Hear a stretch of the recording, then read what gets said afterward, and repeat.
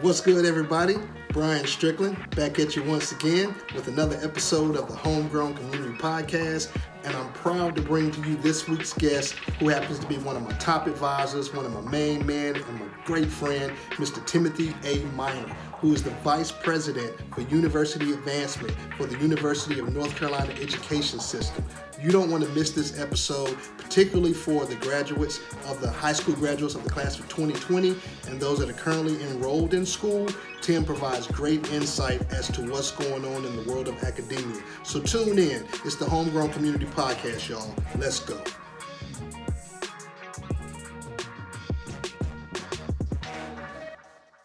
Here we are, once again, Homegrown Community Podcast, Effects Media, Action Graphics, TMG. Got my A1 from day one. I'm happy to link up with Tumani and Tim to bring these two guys together so Tumani can see that this homegrown stuff is real for us. You know what I'm saying? We've been doing this for a minute, and I'm just really proud of this young man that's coming on. I've seen his evolution and his growth from boyhood to manhood to fatherhood, you know what I mean? And I'm proud to have my A1 from day one, my best friend from way back, Mr. Tim A. Minor, Vice President of Advancement. Is that right, Tim? That's right. Advancement, yeah, for the North Carolina University Education System. This is my guy. So, Tim, thank you for being on and chilling with us, man. Welcome. Thanks so much, Brian. Thanks so much, Tumani. I appreciate the opportunity. Hey, like you said, we go way back. Yes, man, all the way to sixth grade. Like hairlines and 8-tracks. You know what I'm saying? We go hairlines and Cadillacs. Go way back. Yeah. There you go. But yeah, all the way from sixth grade in band. Right. So a long time. Man. Yeah, man. So Tumani is the linchpin between this whole thing to help us get out there a little bit more. And we talked a couple of days ago, told you what was going on, just a little bit of the why behind the what and how things materialized and grew over time. But I feel like I would be remiss to not have you on first. I appreciate that, man. Real talk. Definitely means a lot. Real talk, man. That's what I'm saying. Like, this is a conversation. So, this ain't like, talking to a stranger.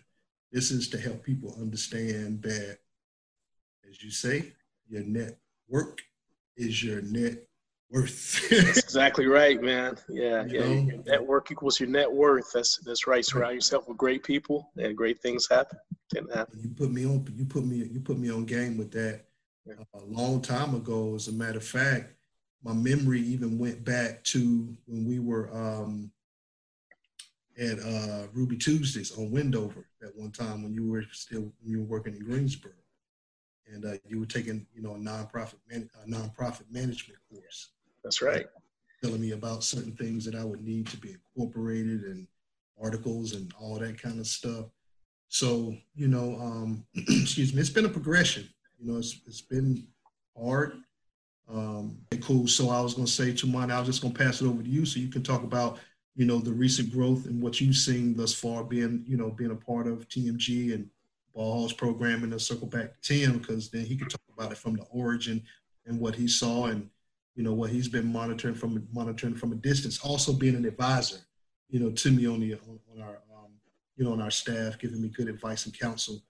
I just like to keep this circle of communication going. So, Tumani, share with Tim some of the things that you've seen and what brought you to want to participate in this project. Brian, I've been knowing you, it's probably about 4 years now, maybe 3 or 4 years. Mm-hmm. First got introduced to Brian through Ball Hogs and, the all sports organization, basketball organization, to have my son, work and try out and train with him. And it's been, great. The whole process of him meeting him, I saw right off the bat that he was the type of guy that would be the type of figure in my son's life to kind of show him through athletics and having those morals about community and those things that I can instill in my son. But it's always good to see another positive Black role model, male, doing the same type of thing to give him that inspiration as well. So yeah, I immediately latched on to what Brian was doing, his whole mission with TMG, what he was doing in the community. And I was like full head on support from day one. So I appreciate that. And Tim, I want to hear from you about like the origins of that, because you were there from day one in regards to this whole vision coming into fruition, you know what I mean? Coming into existence. Absolutely. My story with Brian, my history with Brian, as mentioned in our conversation before, dates back a long while, to 1983, when we were sixth graders at Northeast Middle School, right. and in band class, and went on from there to high school at T. Wingate Andrews Senior High School. That's on McGuinn Street. Raider Pride, baby. Raider Pride. And so, I've known Brian. Brian has been my best friend for a long time. And so have seen his growth, his maturity, and I'm proud of the person he's become, the leader he's become, the husband he's become, the father he's become. And so this was no surprise to me to see where his heart was with the creation of the Mind Group, with the creation of the Ball Hogs, and his impact not only on the youth in the city, but the city itself and our community. And so whenever presented with an opportunity to be a part of something positive like that, definitely want to do something like that. So I've been affiliated with the Mind Group for a while. Also some videos that because Brian is a performing artist too. And yes. So all of that has been really good to see in Brian and the person he's become, the man he's become. I appreciate it, man. I really do. And I can honestly say this because, we're moving to some other areas as far as like perspective and your thoughts on certain things. But I feel like it's important for people, to understand that, this just didn't happen, overnight. There was seed sown, there was some watering, some cultivation. And, even going back, to when we became friends, when I came over to the house, it was like, there was never any judgment. There's never been any judgment, from you guys, based on, certain things that I went through coming from a single parent home, being raised with my mom and my grandmother, aunties and uncles and stuff like that. Mr. William, being like the first like real father that I seen, you know what I'm saying? I saw how, how he was with his families, with his children and stuff like that. The Minor family opened up their home to me, so, riding around in the Datsun, eating steak loose, yeah, Chiquita yellow Datsun 210. Boy, listening to Prince, you know what I'm saying? Listening to Prince. Rocking. Oh, he's still listening to those same songs. Yeah, man. So you want to talk about a collection, a person who, look, man, this is the biggest fan, the biggest Prince fan on the planet. Gotta keep it going. Man. And we went to the what year was the Love? That was 1988, October 1988. Man, to this day, been the best concert I've ever gone to, for real. Wow. Yeah, so I can say I've had that experience of seeing Prince in concert. It's because of this man. I think you bought tickets for us, right? I stood in line for those tickets at the Greensboro Coliseum. Rest your soul, honey. Wow. That's right, honey. That's right, man. Rest her soul, man. Rest in heaven, man. That's cool, man.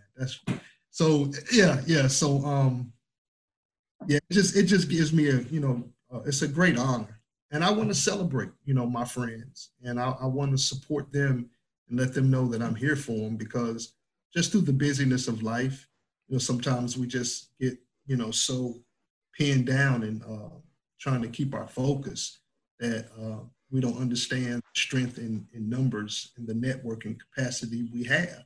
And it wasn't until Tumani had mentioned to me about doing this podcast in terms of building a bridge through our connections. I had a couple people, that drop seeds on me about it before. But like I told you, to me, it was just extra legwork for an already, pretty cumbersome schedule. And I was like, man, I don't know if I can got the bandwidth to do anything else. But Tumani was like, no, I'll do it with you. We'll do it together. I feel like this is the platform that you need to try to pull us all together. And for the people that I talk to and that I know, it's not like I have to go way up to the top of the tree, to pluck some apples. It's right here in front of me. I just have to take advantage of my resources and my network, so that's why it was important to bring you on, man, so that I can say thank you. I can say I celebrate you. I'm proud of you. Man, let's get this work. Let's get this work, man. Let's get this work. Yeah, man. Real talk. No, absolutely, man. Absolutely, man. And it's an honor for me. It's an honor for me to be with you and Tamani to talk about important issues, and especially in our community, man. I tell you what, you mentioned, I thank you for honoring my mother and father, two of the best examples that I've had are my parents, and and not forgetting where we come from. Fortunate to be in the family that I was born in, but really fortunate for the family that was created through brotherhood, through friends that I've met.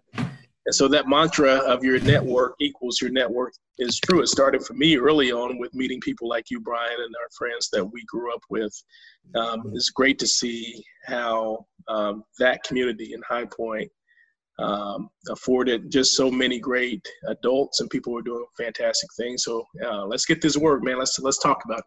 Let's do it, man. So Tamani, you got anything you want to add real quick? I'm gonna spin it. Not so much added. Yeah, well, I was just going to let you run with it. I was just going to say, just kind of give us a little backstory outside of your relationship, you two guys growing up together. But just like in your journey, Tim, like what is it about High Point that has, outside of your parents, just personally, things you've taken with you that's still with you to this day in your journeys and your travel? Growing up, and especially growing up at that time period, there was no social media. We had video games. We had Atari. We had Sega. ColecoVision. But we wrote letters, and we talked on the phone, and so our communication skills were evident early on. So many things that I've looking back on, was fortunate enough to be involved in. Even in the church, learning how to speak in public by going to church and having those oration competitions at St. Stephen AME Zion Church. And from that, going to middle school at Northeast and learning Latin in 7th and 8th grade, and learning the base of language and how to communicate and articulate and spell and the origin of language. And then in high school, I was pretty good athlete at Andrews, played football, ran track. I was fortunate enough to be a part of some great teams that won some championships.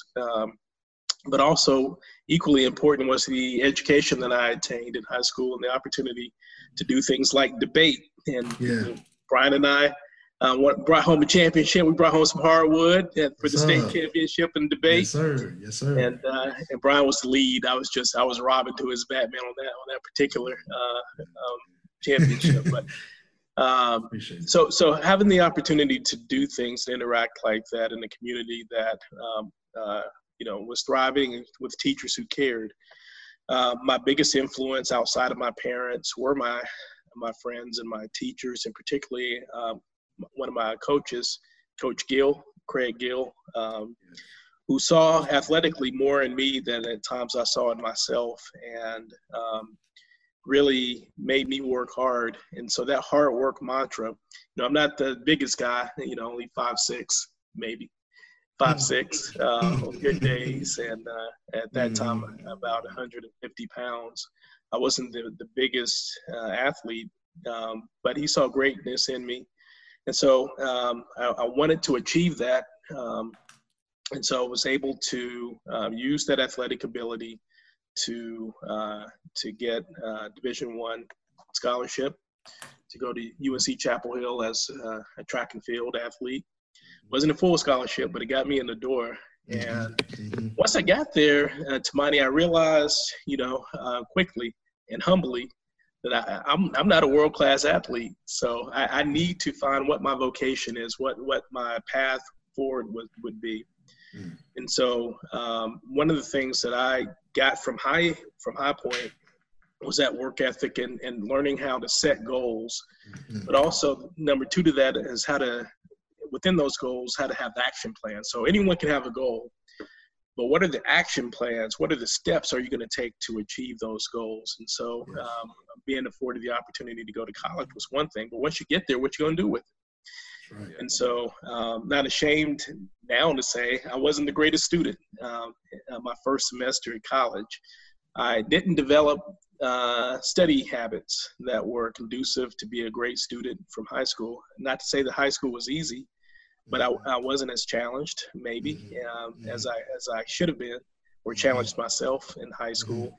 And so, my first semester, I was out there partying and doing all the things that silly freshmen do, naive freshmen do. Right. And brought back home a 1.9 GPA. Oh, Lord, why'd I bring back home a 1.9 GPA to William Monta's house? What did Daddy say, man? What did he say? Oh, my God.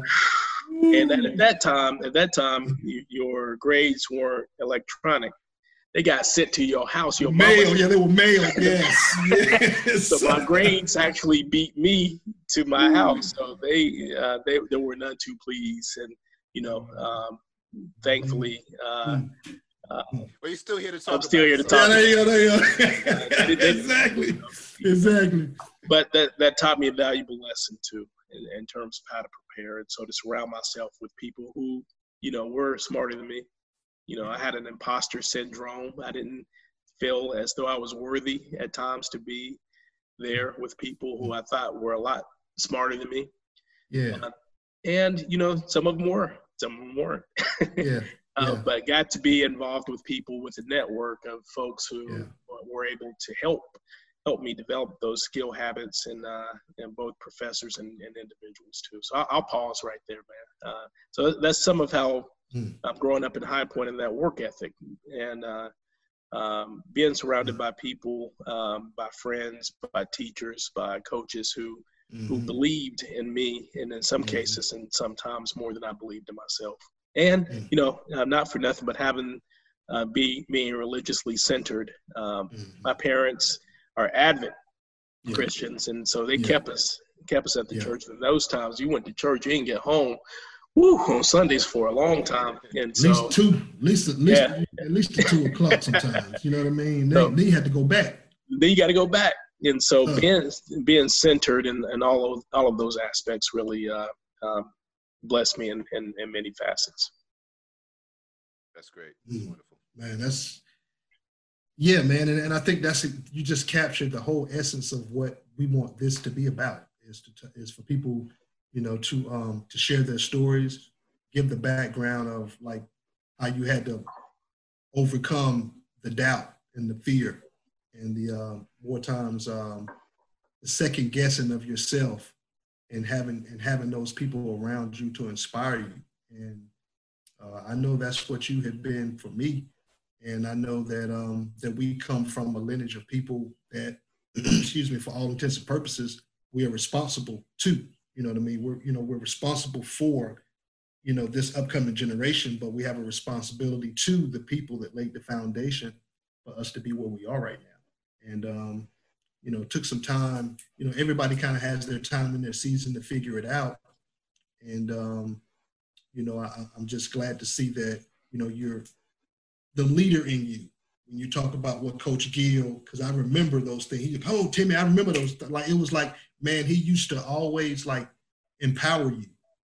And I remember distinctly, just from being on those track teams with you, how, you would lead the team in stretching and leading that 4x1 relay and 4x2 relay. It's like, man, that right there, I think, was setting you up for something beyond, just your college years. And I see that in you now. So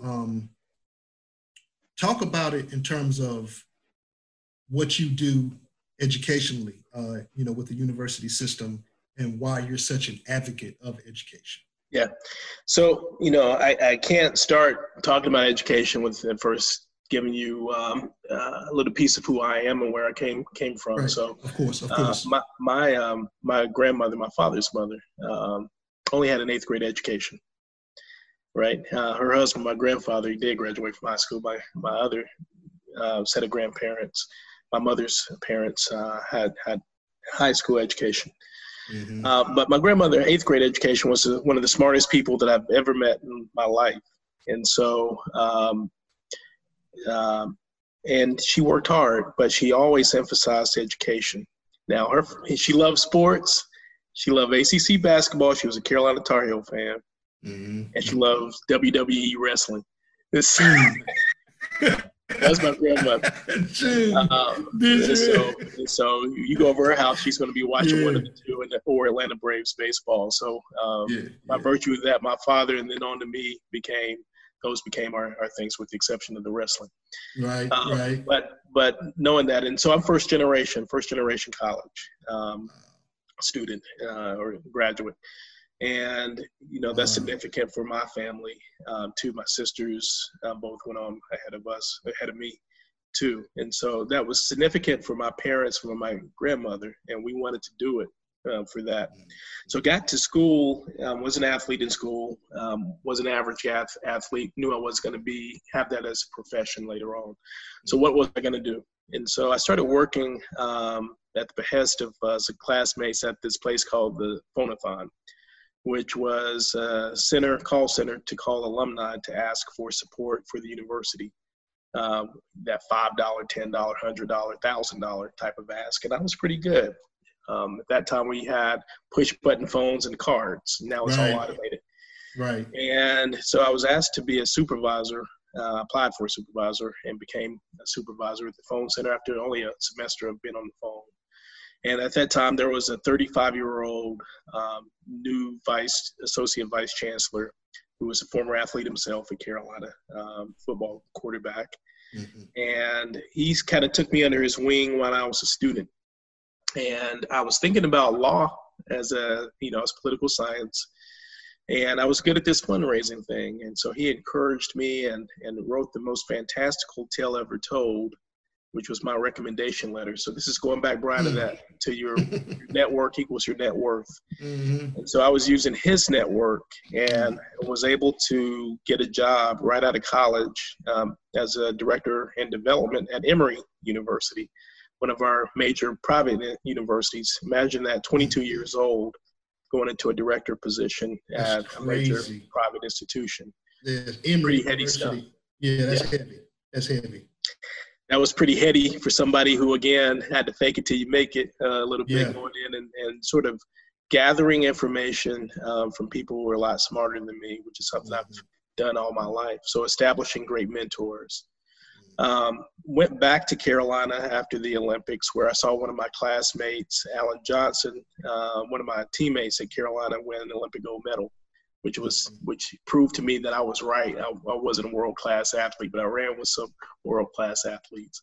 So after that 1996 Olympics, went back to Carolina and started their Young Alumni Program, and was fortunate enough to be under this same person who wrote that recommendation. He was then the vice chancellor at Carolina. And so I sort of hitched my wagon to him, and he provided opportunities in Carolina, provided opportunities that led me to eventually, after 12 years, leaving Carolina. And sometimes you got to leave home. You got to leave home sometimes to make your way. And so I left home to become an associate vice chancellor at North Carolina A&T. My first HBCU experience, thrown into it right away. I had another great mentor, a guy by the name of Mark Keel, who at that time was the interim vice chancellor at the university. And really provided a great opportunity. He blocked for me in all the internal politics that were happening at the university while he let me build a program at A&T. And while there, provided opportunities for me to go to the UNC system office for meetings that he was supposed to go to, but he didn't want to go. So he sent me. So again, I was able to establish additional networking opportunity. And so after being at A&T for about 5 years, was asked by the president, no interview, was a direct appointed associate vice president at the time, coming in the door. to lead what was a new initiative at the UNC system. And sometimes when I say you have to have goals and action plans, there were goals, there were no action plans. So coming into the University of North Carolina system to establish a strategic plan for how advancement was going to be across the system, not just for the big universities like UNC Chapel Hill or NC State, but for those smaller institutions like Elizabeth City State or Western Carolina or at UNC Asheville or other institutions that may not be as renowned in U.S. News and World Reports, but are just as important, especially in those regions of our state. And so, again, that was pretty heady for someone coming at that particular time, only 41 years of age, and sort of building that program for the UNC system. So at that time, coming in the door collectively as a system, we were raising a little over $600 million a year. In fiscal year 19, at the end of last year, fiscal year, we were at 1.06 billion collectively raised in that fiscal year, that particular fiscal year. So have come a long way with what we're doing in the UNC system. Got promoted to vice president after my first year at the UNC system, and the rest, as they say, is history. There it is. That's my dude, man. Tumani, what can I say, man? Yeah, man. I mean, that's incredible. And like, you know, I don't like, it's not luck. Luck is winning the lotto, but I definitely see your journey as a blessed journey in terms of like the opportunities that you've been afforded and come into, like even your first job. What you had mentioned before, like imposter syndrome and being so young, what was you feeling in those things when you were put in those positions, when you had to be a supervisor and you kind of felt that way about, oh, well, am I up for this type of job? What were some of the things that you did to overcome that? You know, in some ways, sometimes you're always a little nervous when you're put out there. You think you can do a job, but sometimes you have to prove it.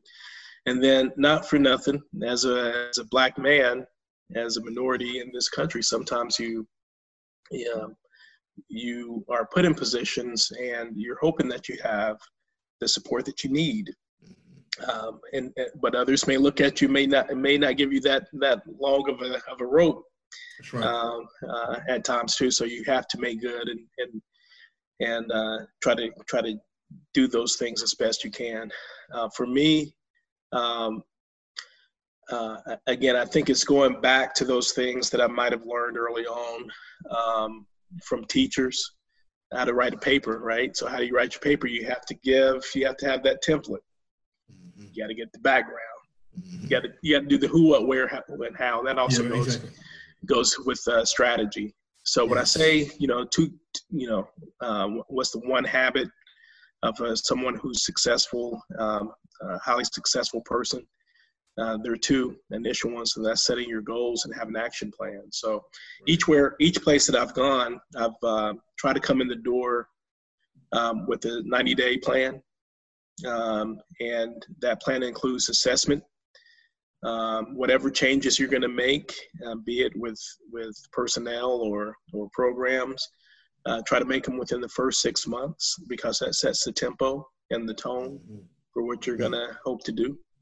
And, sometimes the plans that you make fail. So don't be afraid to fail. And because you can learn from failure too, it's an opportunity to pick yourself up. Aaliyah said, dust your shoulders off and try again, right? And so it's an opportunity to do that and try something different from that particular experience that you failed. Man. Awesome. So let me, because you talked about, now, if I may just kind of give a plug, this is the reason why I asked this man to, run point as the chairman of our advisory committee. You know what I mean? Because everything that he's saying now, he was saying 5-6 years ago when I was first checking into the game. So this is, doing a SWOT analysis, having the who, what, when, where, why, and how, having all those things lined up so that when you're having your elevator speech lined up so that you can come in and just give a quick, line or two to describe who you are and what it is that you do. All these things, man, I think what you just did, Tim, was lay the framework for how we need to restructure some things within our own community because the opportunities are there. You can see it. You're a living witness to the opportunities being there. But what are your goals and what's your action plan? I think that right there can set a lot of people back on balance when they start looking at, okay, well, what is it I want to do next? Or what is this, COVID thing done for me in terms of slowing my life down to help me recalibrate and reset my mind, reset the dial of things that I may have started but didn't continue, things that I wanted to start but I never had the time, that kind of stuff. Yeah. So can you talk about the crisis itself and what that does in terms of how it's altered any plans or any goals that you may have set from Absolutely. institution? Absolutely. Well, one of the, I told you we came in with, I came in and had to create a climate of change that this isn't, what we're doing now isn't going to be how we do it always. And so one of the things that I knew straight off is that we needed a way to have professional development for our 1,100 professionals in advancement across the UNC system. Mm-hmm. So we created what is called our UNC System Symposium. It's a 3-day professional development and training opportunity for professionals held every year. You created this. You created this. Yeah. Wow. Yeah. Awesome. The attendance is about 560 a year. This is our biggest thing that we do in the UNC system for our professionals. And we had to cancel it. It was supposed to have been in May. Had to canceled it in March early on. And was a little upset about that. But what can we do with that opportunity? I listened to my assistant, and she said, let's think about maybe putting some of these things online. So I said, that's a good idea. So we reformatted that whole concept and created an online version of this professional learning opportunity. So every other week we have some national speakers who are training our professionals across the state in 2-hour lump times on Zoom every other week. So we took this, instead of being together for those 3 days, we're spreading it out over the summer. So that's one example of how you make lemonade out of lemons, and you try to do the best you can and develop a new skill sets, new opportunities. I'm now a Zoom master. 6 months ago, I didn't know what to do on this thing, but right. Those opportunities presented itself too. That's cool. And how does that how is the energy, of course, with it being different, that you can't, have these meetings in person, this event being canceled, the energy, what do you do to keep the energy and the mood, keep people's minds in the right perspective? Yeah, so we listen to what is top of mind with our vice chancellors. I meet with our vice chancellors quarterly at our institutions. Yeah. We talk about those things that they're struggling with, what keeps them up at night, and talk to those who would benefit from these programs. And so by doing that, and we're having a committee, they tell us what's most prevalent and most needed at the time, and we present the content. We have presenters who are speaking to those things. Right now we're in a COVID environment, so we're talking about how to deal with donors in a COVID environment, what things we're going to do to get ready for universities opening again. So sort of changing what we would happen or would talk about to something that's more relevant with what we're doing today. Having to adjust on the fly, having to make the audible. Right. And so being able to achieve those things, prepare for it. So I know enrollment is definitely a big issue when it comes to university advancement, right? In terms of the class of 2020, things being a little bit, I put it to you like this, Tim. My wife and I, we've talked a little bit about the impact from an educational perspective that this thing has had as far as preparation, resources, in-person learning, things that may be available at the private sector for a kid that's in private school, but may not necessarily be available to a kid in the public sector, particularly if you're, in an environment where the funding may not be as adequate, or, resources might not necessarily be prevalent. So in terms of preparation for college and enrollment into college and success along a career path that involves going to a 4-year university, are there any reservations, hesitations, any apprehensions about going back as far as what the effects of this virus are going to do in terms of enrollment, preparation, kids sticking and staying? Like how do chancellors and university officials feel about this thing? Great question, Brian. And I think our universities now are looking at scenarios. And so one of the scenarios that a few of our universities are using as an example is starting about 2 weeks earlier than they would start, not having a fall break.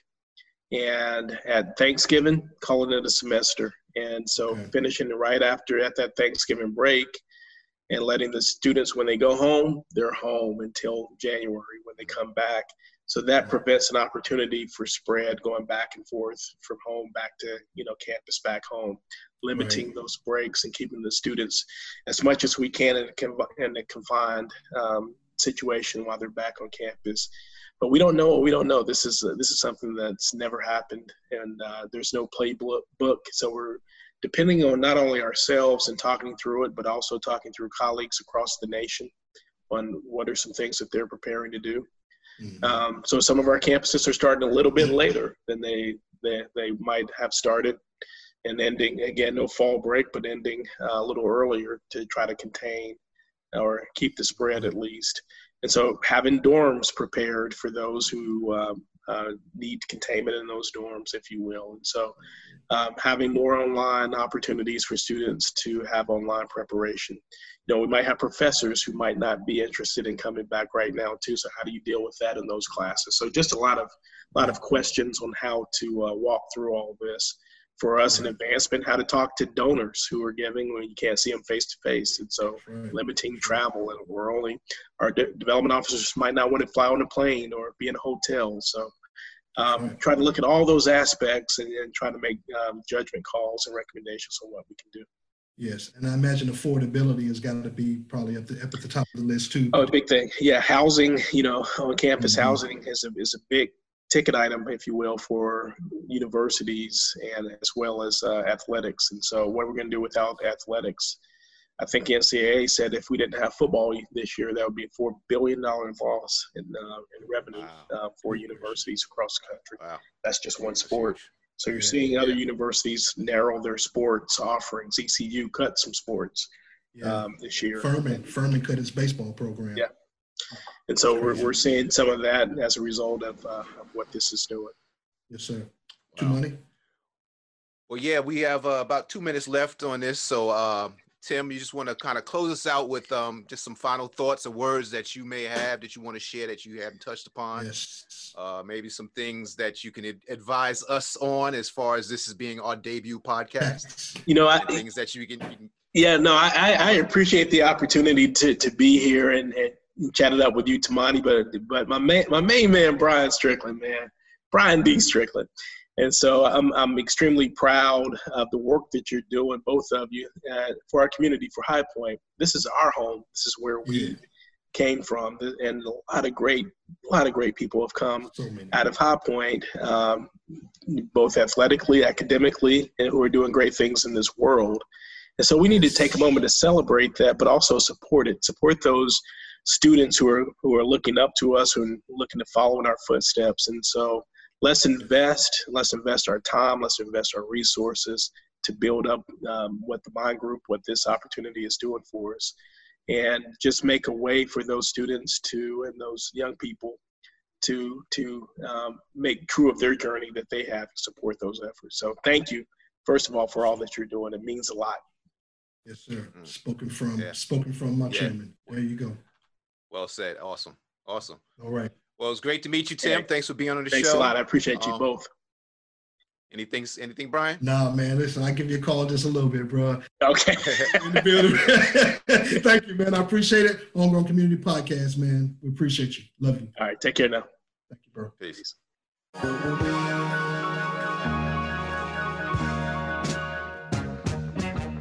Thank you for tuning in. You can listen to more episodes on Spotify. Also follow us on social media. That's Facebook, Instagram, and Twitter. Until then, we'll see you next week.